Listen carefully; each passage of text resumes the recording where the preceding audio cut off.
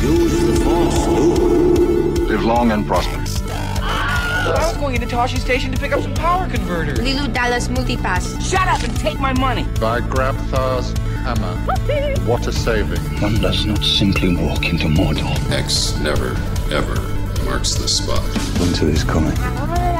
You're a wizard, Harry. Stay a while and listen. Hey, old Kermit the Frog here. Bow ties are cool. So say we all.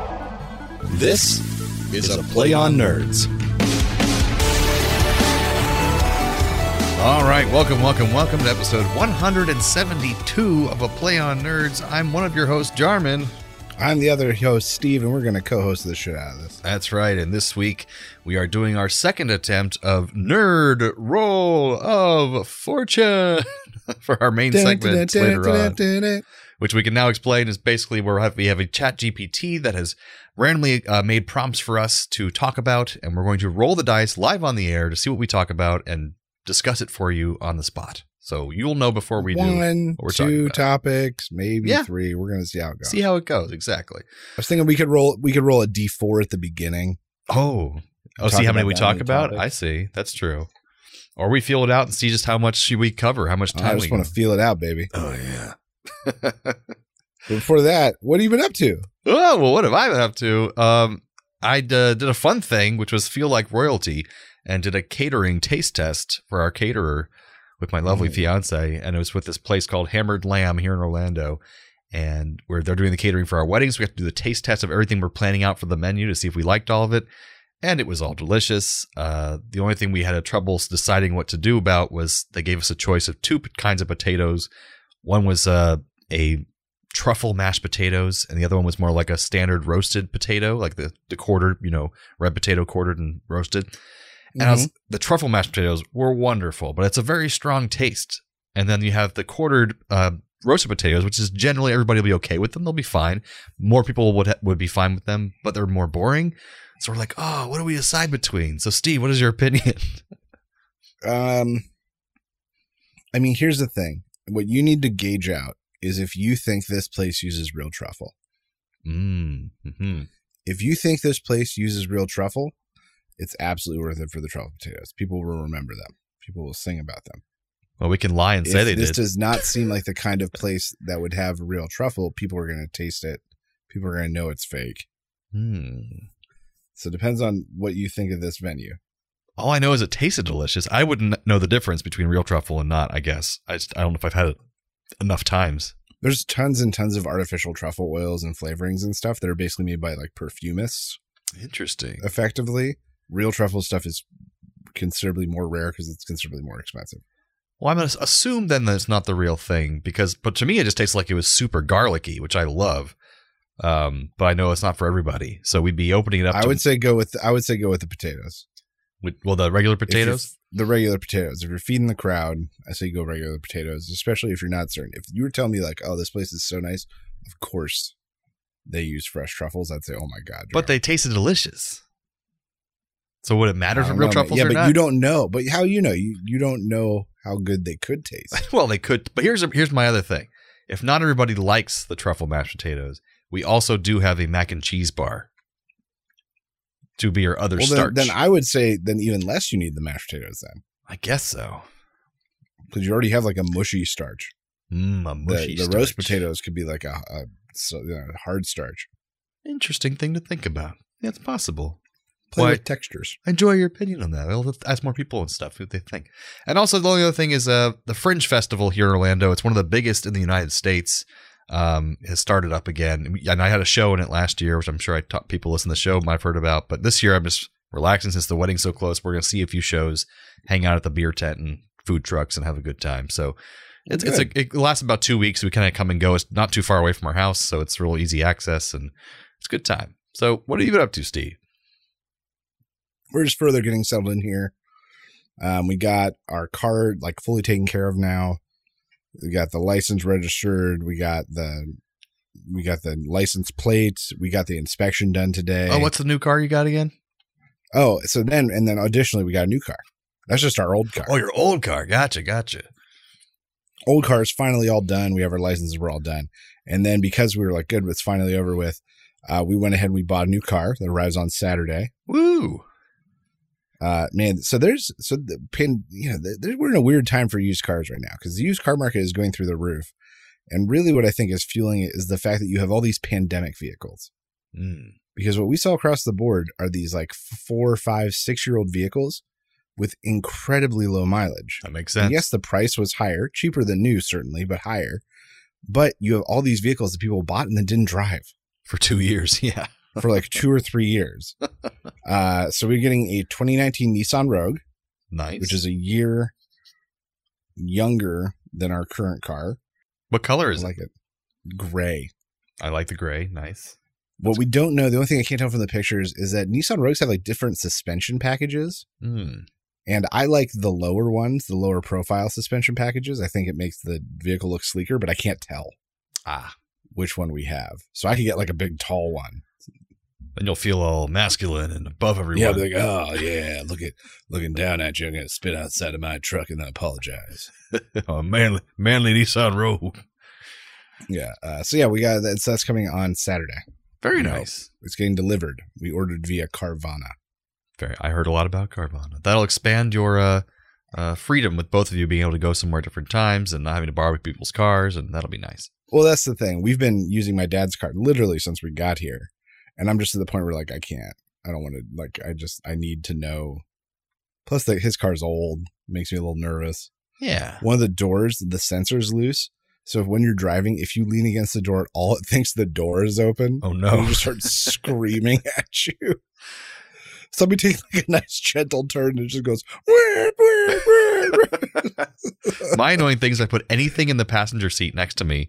Like it'd be so light, it'll think someone's sitting there and doesn't have their seatbelt on. There's a human so here. It goes bing, bing, bing. I'm like, there's no one sitting there. It's a bottle of water. Like stop it. So yeah, I feel your pain a little bit there. All right, does that take us to some get more into the groove? Some nerdy news here then? Fuck yeah. I didn't know if that was I was waiting for the sound. It's time for Nerdy News.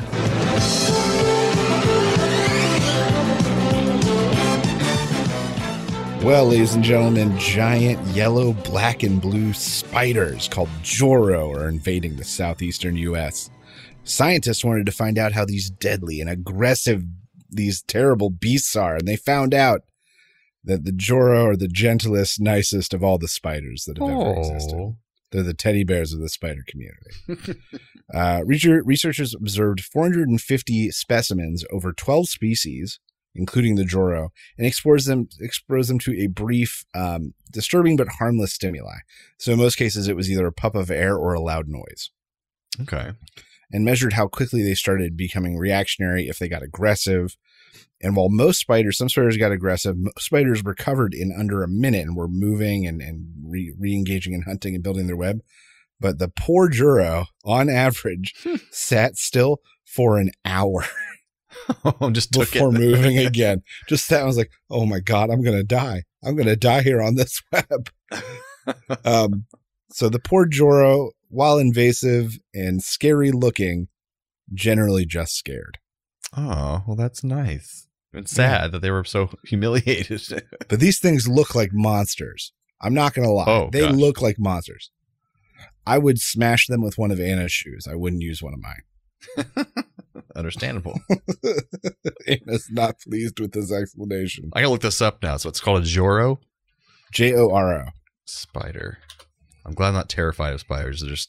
I don't like them, but I'm not like a phobia. Oh, that is a thing and a half. That was like something from Australia. Yeah, dude. They only like attack if they're absolutely cornered. And even then, most of them, their fangs are too small to pierce human skin. Oh, it's like a lot of spiders. Yeah, they can't even get through our skin. But they're huge. They have these huge bodies and legs, but they don't have little tiny teeth. Oh, it's cute. Yeah, well, he is a puppy dog and scared for his life. Well, I'm just disappointed, Steve, because you had no funny name for that news story. It's called Shit a Web. I'm tired. Shit a web. All right, that brings us to our main segment, the Nerd Roll of Fortune. Roll of Fortune. Yeah, there it is, baby. Is this really the theme? For now. We're gonna. No, I meant, is that really the theme of Wheel of Fortune? No, it's just it's a. Oh, good. It's just free. It's a very royalty-free song I found on the internet. internet. Oh, no, good. Then that's the new theme then. Oh, good. For a second, I was like, wait, are we gonna get in trouble for this? We are not. All right. All right. So which one do we roll first? I can't remember. We first roll the main category, and then we find the subcategory. So we roll D20 first. You got to roll last time, so I'm going to roll my D20. Do you have your dice? I do. Roll your dice. You can roll the second one. Okay, I got a 19. I have not looked at the thing yet. And I have a 2. Okay, then. 19 and 2. 4, 5, 6, 7, 8, 9. Can we turn 10, the music? 11, 12, 13, 14, 16, 17, 18, 19. Okay, music's coming off. All right, there we go. Oh, thank God. It must be louder on your end than it is on mine. All right, so I did put in some things that Steve and I are also just interested in. So we got theater. Okay. And number 2 is playwriting and script analysis. Oh, man. We're going to make this interesting for our audience. Oh, yeah. Well, so, yeah, let's talk about theater stuff. So did you take any, like, script writing or playwriting analysis kind of classes? Or was it just stuff you picked up as you performed? Well, a little bit of both, but I actually, since I was a film major, I did take a screenwriting class. So definitely a little different than playwriting, but some of the same, aspects of structure of a story and the beats and where things happen. I always say the most interesting thing I learned in that class that stuck with me for so long is the 17-minute rule for films. And for almost every movie, they're a little different nowadays, but especially go back in time in the 80s. If you watch the 17-minute mark, that's almost exactly where the hook of the story happens. So that's when suddenly he finds out that his wife dies. He has to go on his revenge thing, or the kid falls into the Never Ever Land or whatever. It happens always at 17 minutes. Bam, the movie's off and running. It's really funny how it's almost exact. A lot of, especially like 90-minute films, it's almost always that way. Oh yeah. And we studied actually. We are kind of out of the era of 90-minute films. Exactly. And we studied Rocky, the original Rocky, for a perfect example of script structure. It's like Sylvester Stallone basically picked up a screenwriting book and just followed it to the T. So that's like the perfect answer to like how to do a regular script, and then you deviate from there. But did you take playwriting as well? I did. I think, yes, I took a playwriting class where we, at the end, were supposed to write like a 1-act, and a lot of people did way too much. And then I did an independent study where it was just me basically over the course of a quarter, writing a 1-act, meeting with my advisor basically once a week to go over like my progression. And then there was a final thing with all of his advisees. Well, that's kind of high pressure. Kind of, but actually it this was during like my super easy senior quarter where I basically had done a lot of work and I was like, yep, time to lay back and reap it in. That's always nice, especially senior year. Yeah, man. And that was part of it. Cause like basically as long as I wrote a few pages every week, had something to show, had something to revise, and it was done. Nice. Are you proud of what you wrote? For that one, no, it was some angsty, like college teenagey kind of thing. It just was. It was what I knew. And like, that's the thing. It was always like, write what you know. And what did I know at the time? Angsty, dumb college teenage stuff.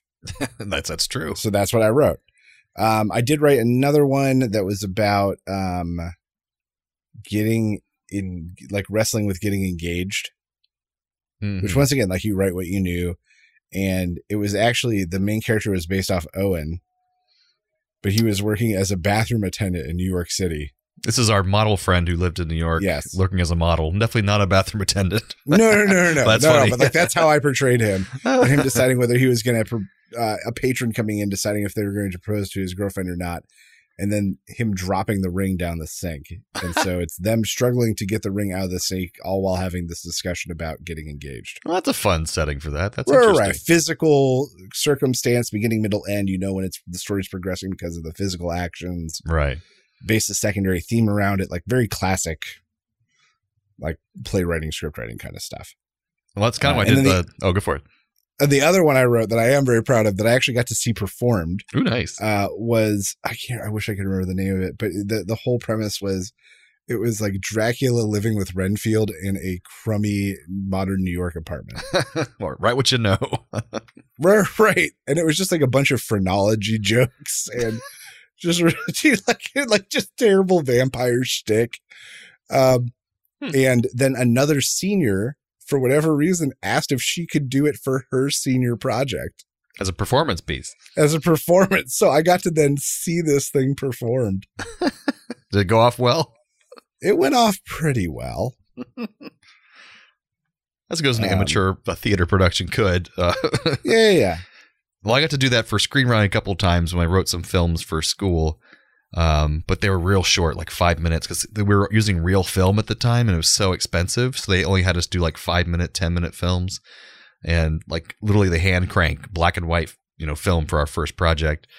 You need to pay for it to get it exposed. It's ridiculous. And nobody does that anymore in college. No. But then I got to write that play last year. Basically, I wrote down more of a big structure to the play. These two guys going to wait for the premiere of Wonder Woman 3 to meet Gal Gadot. It's based kind of like off loosely of Waiting for Godot, the theater play. And my first time ever writing a script for for theater. But so I wrote the general thing, and then the guy who I was performing it with, who's co-writing it with me, he has more of the kind of spitball ideas off the top of his head kind of guy. So after I had written the whole frame, we talked through it, and we both kind of added jokes into it and little bits and stuff. And these guys are just two nerds waiting in line forever. And so things just go on with them and the ridiculousness. And I try to have a little bit of an arc because I remember that being important to a story. Like, do they grow? Do they change? Does something happen? But also in the style of Waiting for Godot, which was very absurdist. Nothing really does happen and nothing changes. And so it's like futility of life kind of thing. Right, so that's kind of the joke. Yeah, exactly. They're waiting around for nothing. They're waiting around for their deaths. So basically all I had was at the end, those guys do come together as almost friends, even though they hate each other the whole time. But then towards the end, they kind of bond in their helplessness. So that was kind of like the whole point. But it was also just ridiculous and silly and fun and nerd jokes left and right. And so it was write what you know. Exactly. It was like we wrote our fandoms. That's write what you know. Exactly. Yeah. And then I did take a play script analysis class, which was one of the heavier classes. You had to read a lot of shows. You had to write a lot of papers. You had to do a final analysis on a show of your choice. But that was a thick one. That was one of those like upperclassmen kind of classes that you dreaded. It was like that in theater history, probably. Very academic portion of it. Yeah, for sure. Very academic classes with very little practicum, very little acting, very little performing. Yeah, the most I did of that was I did the Shakespeare study abroad thing just over the summer, and they had us pick I think a sonnet and a play that we had to then dig deep into a certain scene in the play and then do the whole sonnet line by line. What does this mean? What does the research say? We got to go to the Stratford Library to pick out old interpretations of these things and read them and stuff. Really useful for my everyday life, But it was fascinating and interesting being in the Stratford Library and looking at an old book talking about an even older poem. But yeah, that's pretty much. And then I did some acting classes in college, which sound like they just touched the tip of the iceberg of what you guys went into with that whole course. I mean, maybe, but we did even our acting classes. There was acting 1, which almost doesn't count because there's as many non-majors as majors in there. Yeah. Then there's acting 2 and 3, which didn't have to be taken in that order. But acting 2 was like advanced something, but acting 3 was methods. And so you talked about all the different acting methods and did little exercises with them. And the whole point was like discover the one that you liked. But that class was very tough for me because the ones I didn't get hard. And we would spend like a week on them or 2 weeks on them. And I'd be like, God, I don't get this. And we'd finally get to one that I understood. I'd be like, oh, thank God. And then we'd be gone again. We'd be on to some other stupid thing I hated. Oh, it totally makes sense because I just heard a podcast with Anson Mount, the guy who plays Captain Pike in the new Strange New World series. And he was in Hell on Wheels and stuff like that. I think he's a great actor. And he was talking to Beverly Crusher. I'm forgetting her name now because she has her own podcast now. She talks to all the different Star Trek actors. But he was saying they both got the most acting juice out of clown classes and clowning. And it's probably the very classic French art of clowning, which is it gets you in touch with your inner clown and how you interact with the audience. And he's like, that's informed all of my acting going forward, serious and non-serious. Like it helped me so much. And but he acknowledged that it's not for everybody. And some people really identify with the method acting. But for him, it was clowning. I'm like, clowning? I don't think I could do that. It seems like a lot. But I never took a clowning class. Was that even available at your school in the theater major? I think there was. Anna, was there clowning? I feel like that was one of those ones that George taught every other year. Or maybe as part of stage movement. There was a stage movement class that involved both juggling and some clowning. There may have been a clowning class. Okay. Yeah, it really gets deep into like your mask and all this kind of metaphorical stuff. And I'm like, geez, I didn't know much went into it, but not for me. For you, just making silly faces and then making oversized reactions when people fart. There you go. I like more of the very standard British approach, like Patrick Stewart and Bill Nighy have talked about how it's just like, I read the words that I was given in the way in which they wish me to read them. I'm like, perfect. That's what I like. I mean, David Mamet, I think I may have sent you this book, wrote a book called True and False that's more so about being a playwright. Yep, I can see it right there. But he does talk about acting in it. And in it, he's basically just outlines like, your job as the actor is to say the lines I wrote the way I wrote them with an inflection appropriate to the thing you're reading. That's it. You shouldn't have to interpret my words. If you have to interpret my words, I haven't written them well enough, and I chose my words. I like that. But like Mamet is very, very clear where an actor's position is, which is like a farm animal. One trick pony. Do the trick. Do it. Well, I like that. Should we roll another topic? Let's roll another topic. All right, here we go. You doing big again? Oh, you can do big this time. I'll do small. All right, big. 9. All right, 1, 2, 3, 4, 5, 6, 7, 8, 9. Ooh, science fiction and fantasy literature. Ooh, so roll that little die. Here's a little die. 6. 1, 2, 3, 4, 5, 6. Space opera, galactic adventures, and intergalactic politics. Well, I can jump right in here, and it's kind of cheating because I don't read a lot anymore, unfortunately, because I read more for my career than I do for fun. But what fits right into this, the space opera, galactic adventures, intergalactic politics, is The Expanse, which was a book series, but I'm only watching the TV show. But you haven't read it. So no, I have not read it. Actually talking about literature. Got it. No, got it. but it was a book series first, and the series is fantastic, and boy, does it have intergalactic politics. I find it to be basically Game of Thrones in space in the future. It's so much political intrigue among these factions. You have the Earthers, you have the Mars colony, which is a huge colony now, and they're more militaristic, and they're trying to separate themselves from Earth as their own entity. And then you have the Belters, which is everybody who lives throughout space in like the asteroid belts and stuff. And they've been in space so long that they can't really handle gravity and full oxygen very well anymore. And they're all very skinny because of the lack of gravity. So Belters are always, everyone who's cast in the show is a Belter is like very lithe and skinny and moves and talks fast with a weird accent. And then the Earthers are bigger and strong, or not, the Mars people are bigger and stronger because there's like a heavier gravity there, I think. I mean, I'm wrong. But anyways, it just they separate them very well, and they all have to work together because they're discovering other threats from outside, perhaps, and it's a lot of fun. But have you read much in the way of space operas? So I do read a lot of sci-fi, and a lot of it is centered in space. I'm reading a few right now. They're like Aliens, and I read Martian, and I'm back on a commute now, so I'm listening to audiobooks left and right. Yeah. And I just started one I think it's called I Am Bob. Oh, I've heard of that. It's about this man who gets forced to become an AI. Oh. And that's interesting. But while I do read a lot of those sort of books, I don't read a lot of big political space dramas. Right. That's a lot of closest commitment. I have come is Game of Thrones. I have not done that in that genre yet. I feel like they're usually going to be like 10-book series, and it's a lot of commitment for anybody our age. Like, what if I like them? Then I'm doomed. It sounds like you're picking a lot of one-off books, which is hard to find these days, especially I've been listening to some Stephen King, one-off books. I just got through Project Hail Mary. I just got through Stephen King's Fairy Tale. Been hearing about those.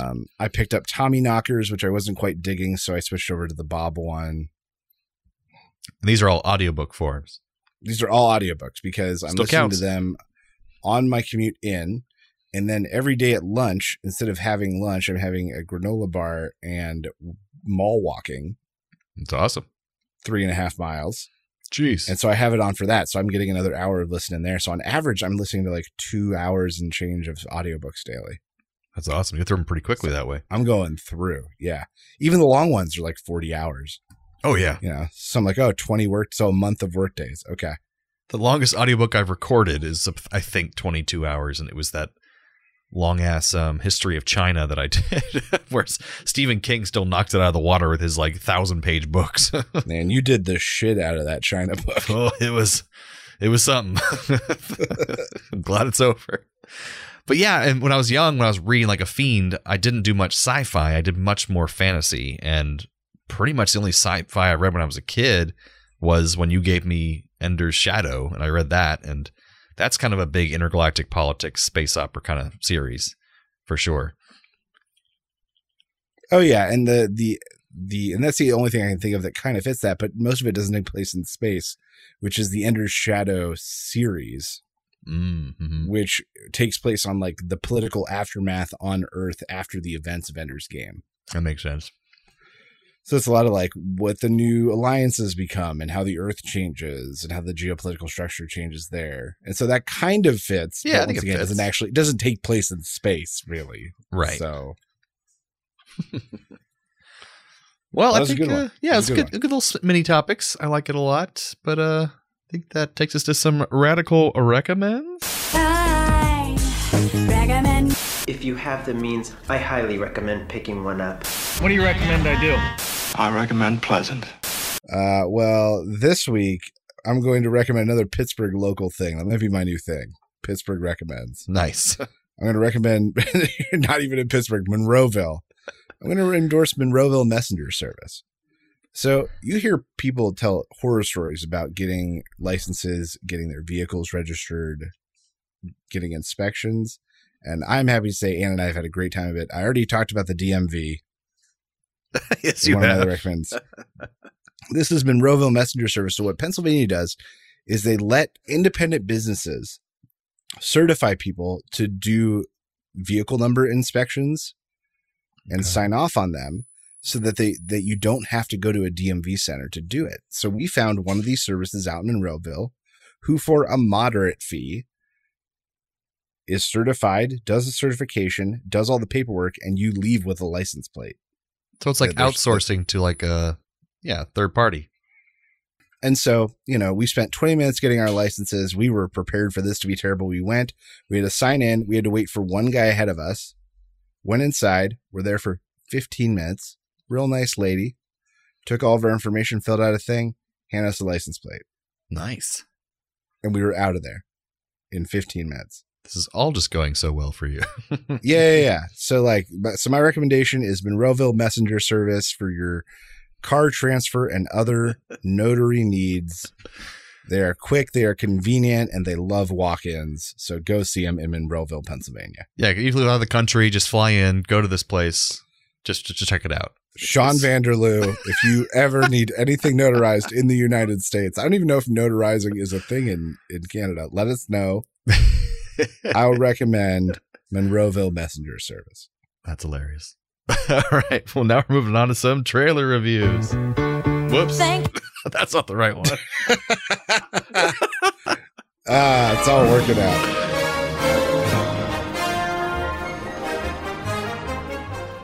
All right. So today's pick for trailer reviews, it's in kind of we're in a desert of trailers at the moment. Not that great. We are. But I found this movie that at least somewhat fits in the sci-fi fantasy category, which is Hypnotic.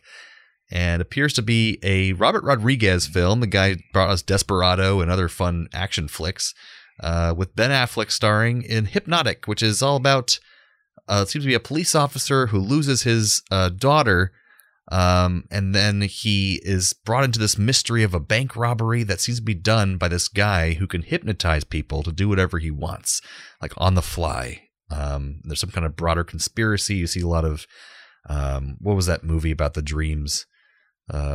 Inception-y stuff. Yeah. So what'd you think of the trailer, Steve? I didn't know what to make of it, and I can already tell you the big reveal is that it's going to be that he doesn't have a daughter. I can tell you right now, watch this trailer, there is no daughter. I think it's more that he lost his daughter and went insane, and none of this is happening.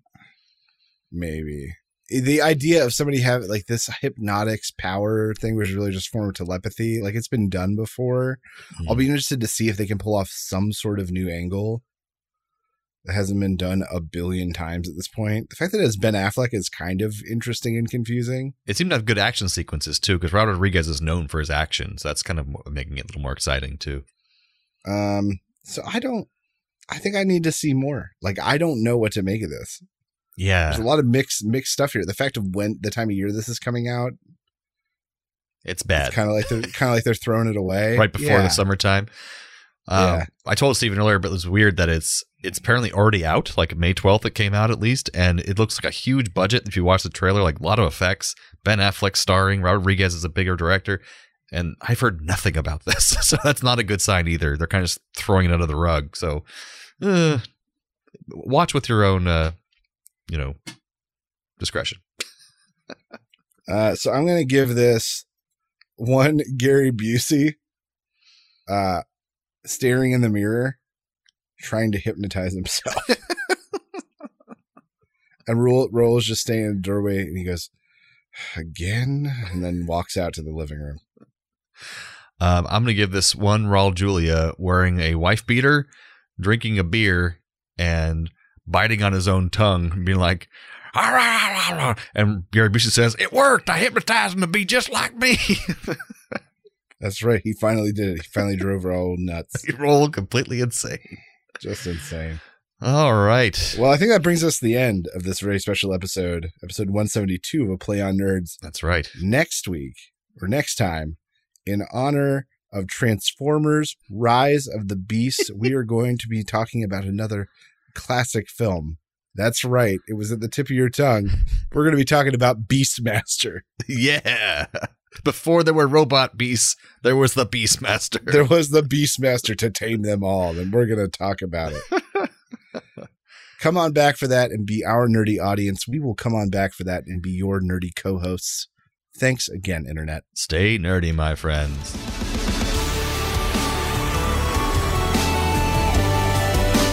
Thanks for listening to A Play on Nerds. Feel free to email feedback at aplayonnerds.com with all your questions or comments. Shoot us a message on Facebook or Twitter and earn yourself a sweet shout out on the show. Review us on YouTube, Spotify, or Apple Podcasts so even more nerds can find us. Tell your friends, tell your enemies, we aren't picky. Check out our entire back catalog and other offerings at aplayonnerds.com. And how?